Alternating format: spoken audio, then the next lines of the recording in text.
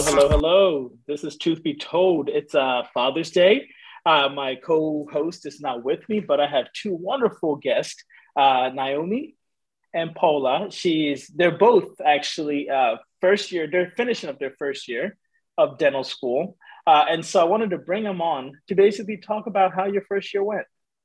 I want to hear from you guys how your first year went because a lot of pre-dental students may not understand the transition, may not understand how difficult of a transition it was or how easy it was. I know for me, it was very, very difficult, right? I went from, oh, I got to study a little bit to, oh my God, how am I actually going to catch up with all the work that I have to do? So for me, it was a very tough transition, especially the first semester. So I wanted to bring you guys on and kind of hear from you guys how it's going, what you've learned, what you could have maybe, do better, what advice you could give to, young kids who are trying to come into the dental field. Hey, this is what you're going to expect. And I think like your second, third, fourth year has its own challenges, but your first year is the most difficult for me, at least in my mind it was, because of that transition from undergrad or graduate teaching to this new graduate teaching, which is a lot more work, a lot more time spent, a lot more hand skills. All that stuff really adds up, right? Mm-hmm. So we'll start with Paula. How was your first year? Real quick summary. How was your first year? And then I'll ask questions based on that. Okay. My first year was an adjustment, but I think I would like label it as like a time for growth. I did a lot of growing for sure. Okay. And then Naomi, how was your first year? Yeah, I think very similar to Paula. It's like adjusting to the academics and so also social life and making new friends and getting to know faculty. And it's a group process and kind of like finding your own place in school and own people. And that has been the biggest transition in first year.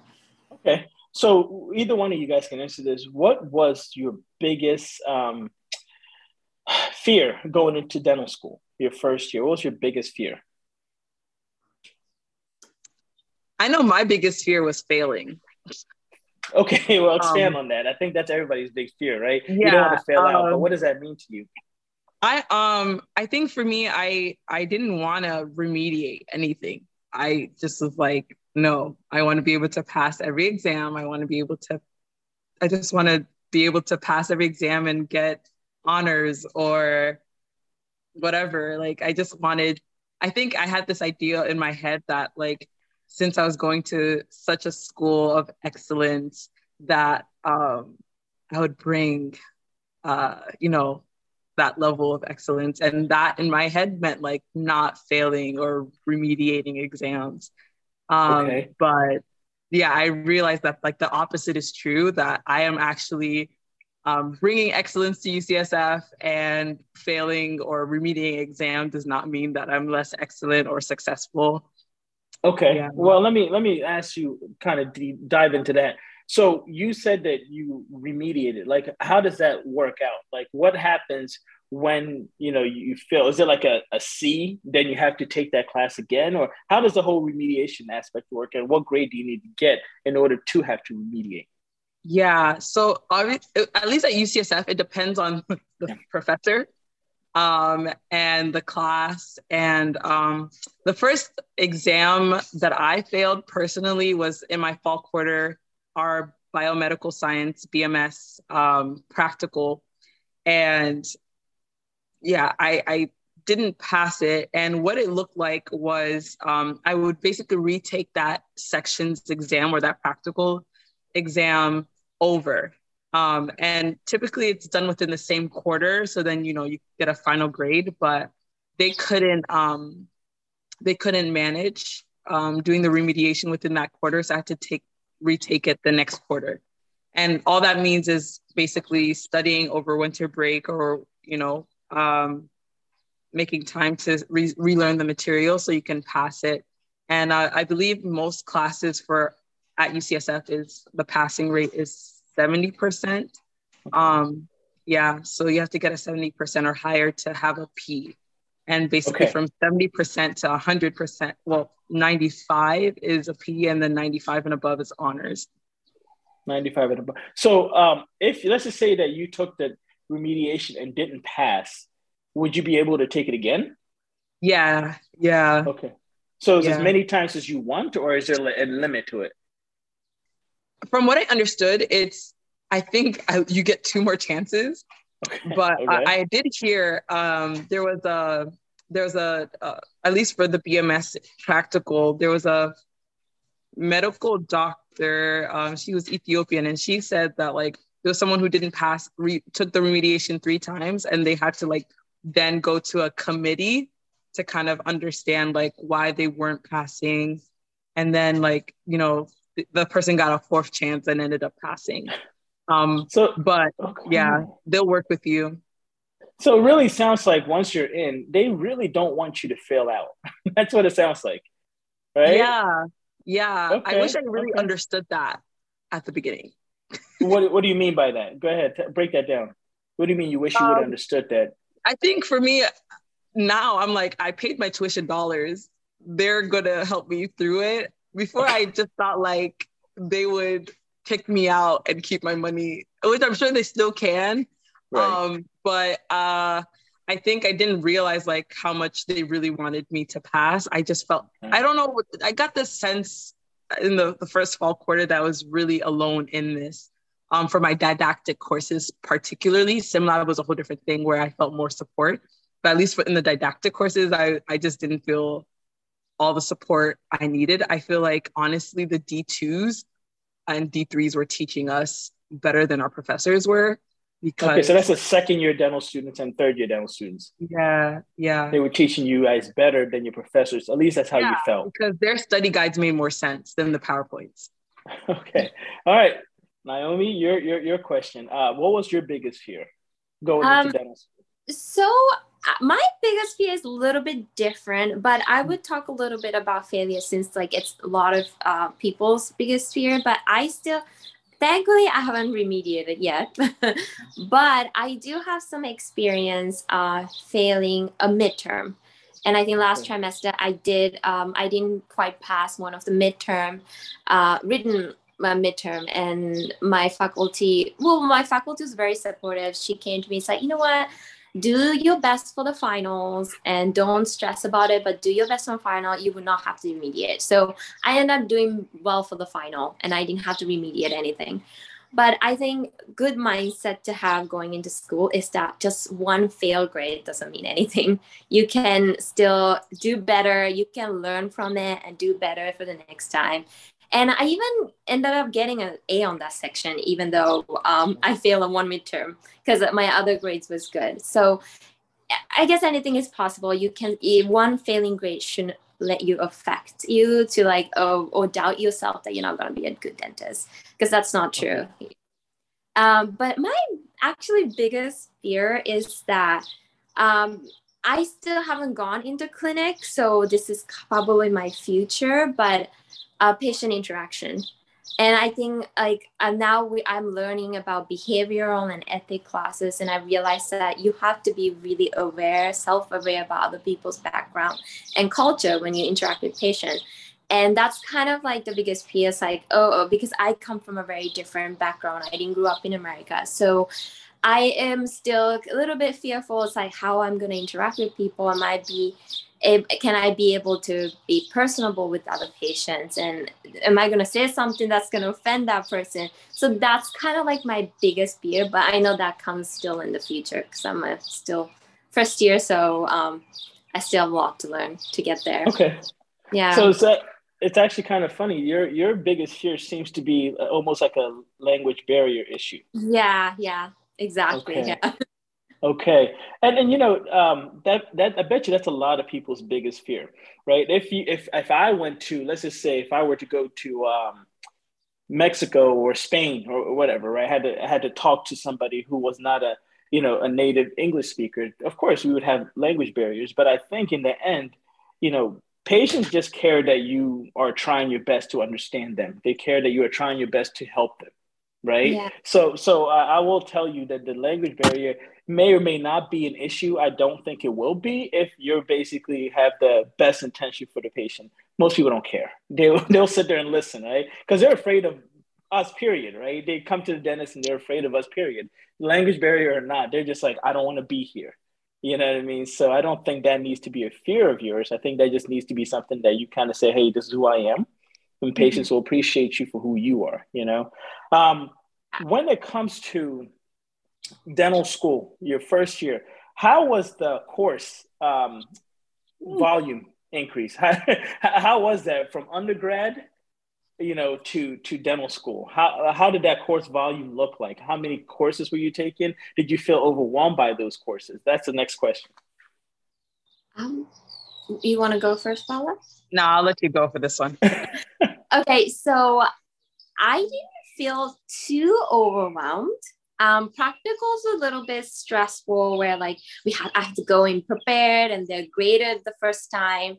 So in sense, but that was overwhelmed. But this is just probably just USC. We have the problem-based learning style. So we don't have the traditional lecture. We don't have quizzes all the time. We have just a midterm and the final. And so real quick, so problem-based is basically you're given a scenario that will encompass like, you know, pathology, cardiology, will encompass multiple specialties into that problem base, and you're supposed to solve and treat that person like you would if you were out in the real world and you see a patient that has a heart condition that may have issues with, you know, periodontal disease or whatever it may be, correct? Yes, exactly. Okay. And it's in like a small group. So it's a group of 8 people and 1 facilitator for each group.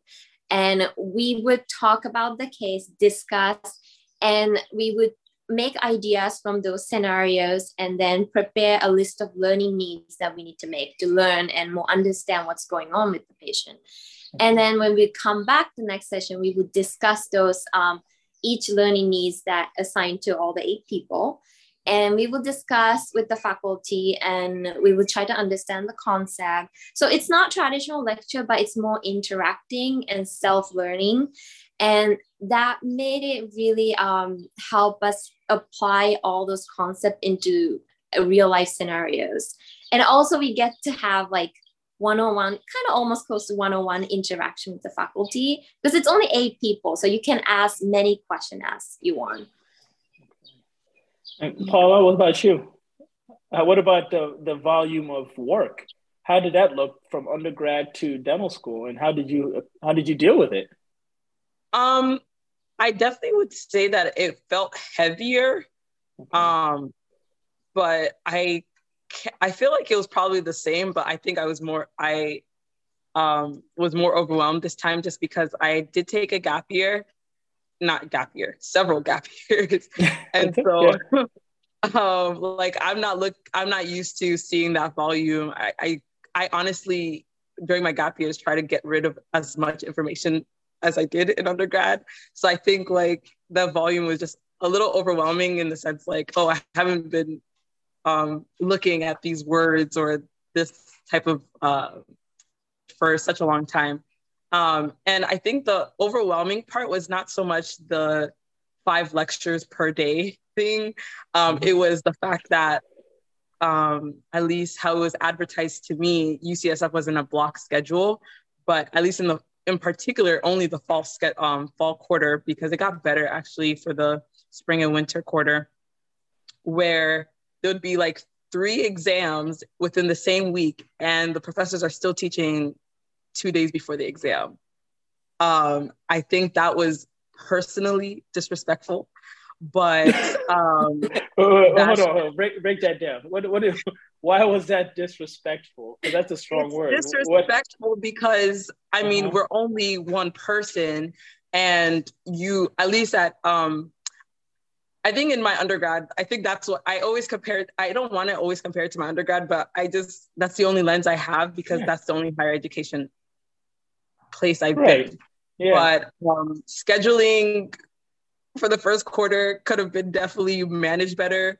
I feel like they all just decided to choose the same week, the same day sometimes to have an exam. And it's like, how did you practically expect us to time manage in order to turn around from taking an exam a week and a half ago to doing 3 exams within the same day or the same week when you're still teaching the material right before? Okay, so I'll say this, ready? Whenever I was in dental school, that happened to us a lot. I know. We had multiple exams, sometimes 5 in the same week with practicals and so forth. Did you?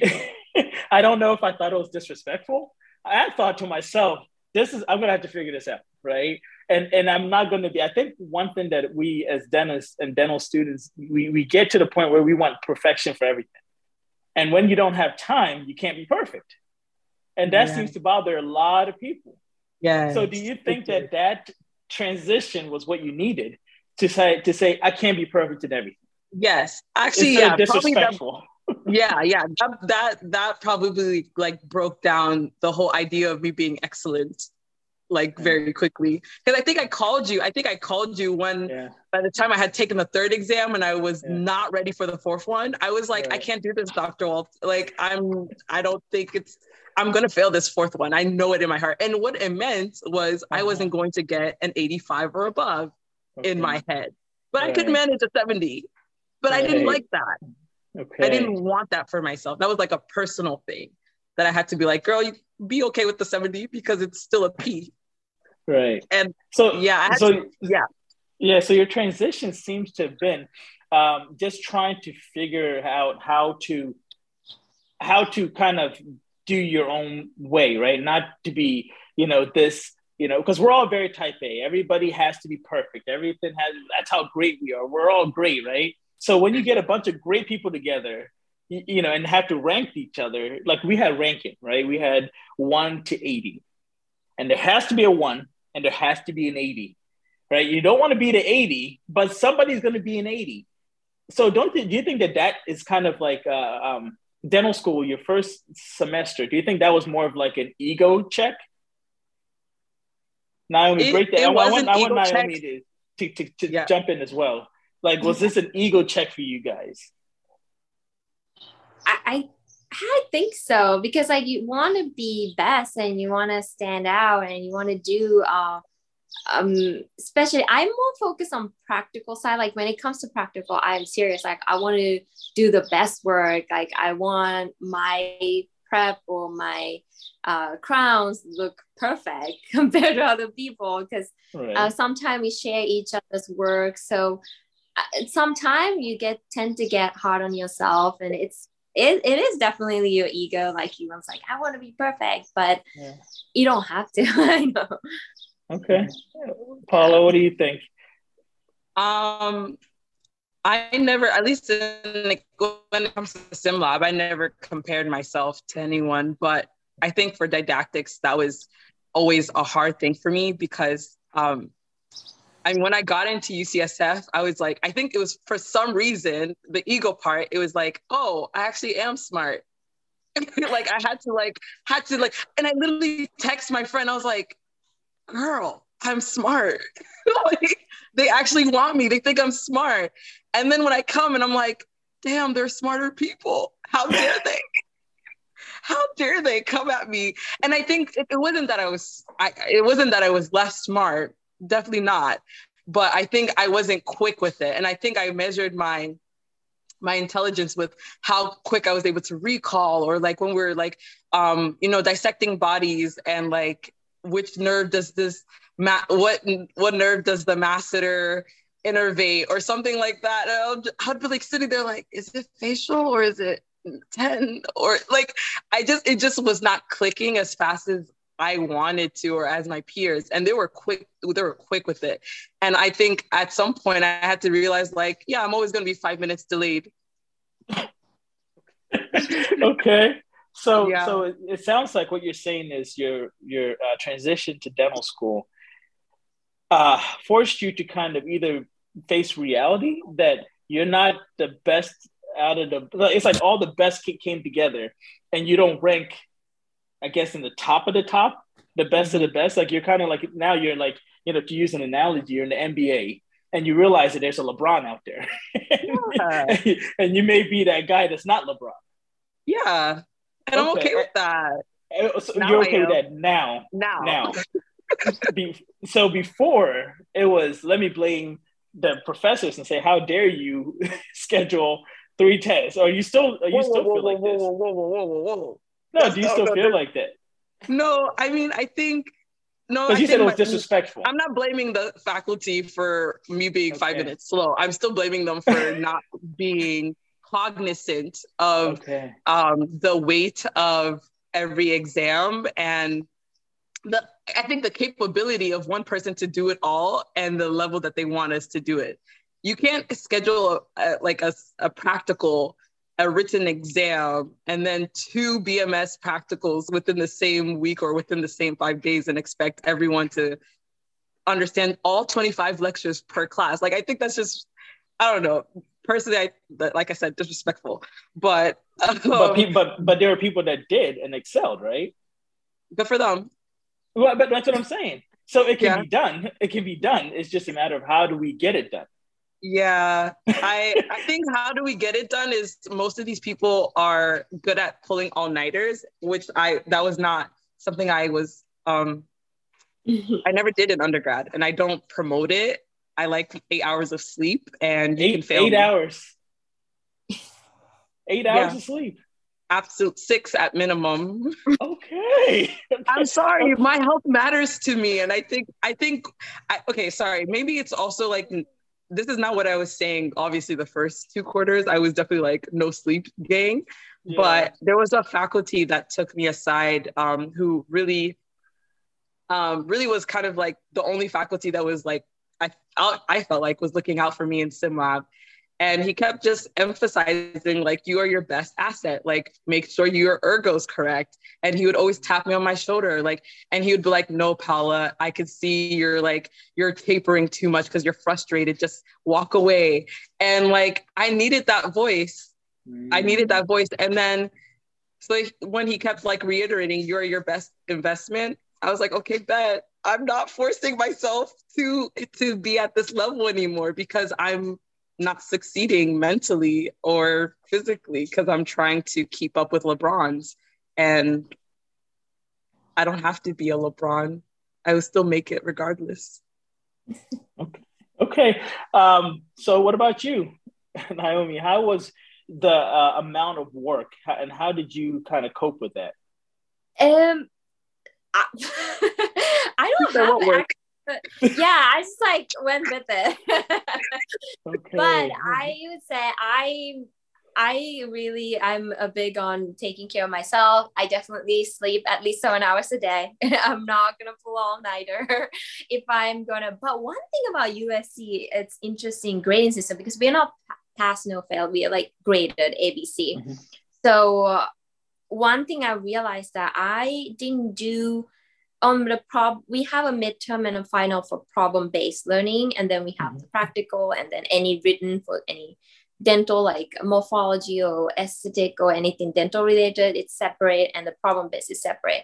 But when we do when they do grading, they consider everything. They consider all the research papers we wrote, learning needs, how we were participating in the problem-based learning session. So it's graded overall. So even you get like a C or 70%, or even you get a 60% on one of the problem-based tests, you can still get a B in the class. You can still get a B in the class. So, but I realized that the B curve in USC is huge. So someone who got an 82% for those MCQ, and we have this combat, we had to label all these pictures. If someone who got 82 can have like an overall 88% and get a B, but someone like there were one time I got 60% for one of them MCQ, but I still got an 83% overall and I got a B. So that's what like Paula was saying, like we should never compare each other grades and practicals with other students, because then everybody was like, one of my friend who had a higher grade than me was like, wait, you have a higher GPA than me, but you didn't get like, I got better grades on these tests than you. And it's like, it's very confusing because I think I had a higher GPA because I had a higher score on practical, but I didn't do well on all the MCQ as compared to her. She was way up there, but she still ended up with like lower GPA than me. So people can compare and really stress out. And I think it's best stay away from comparing yourself to other people.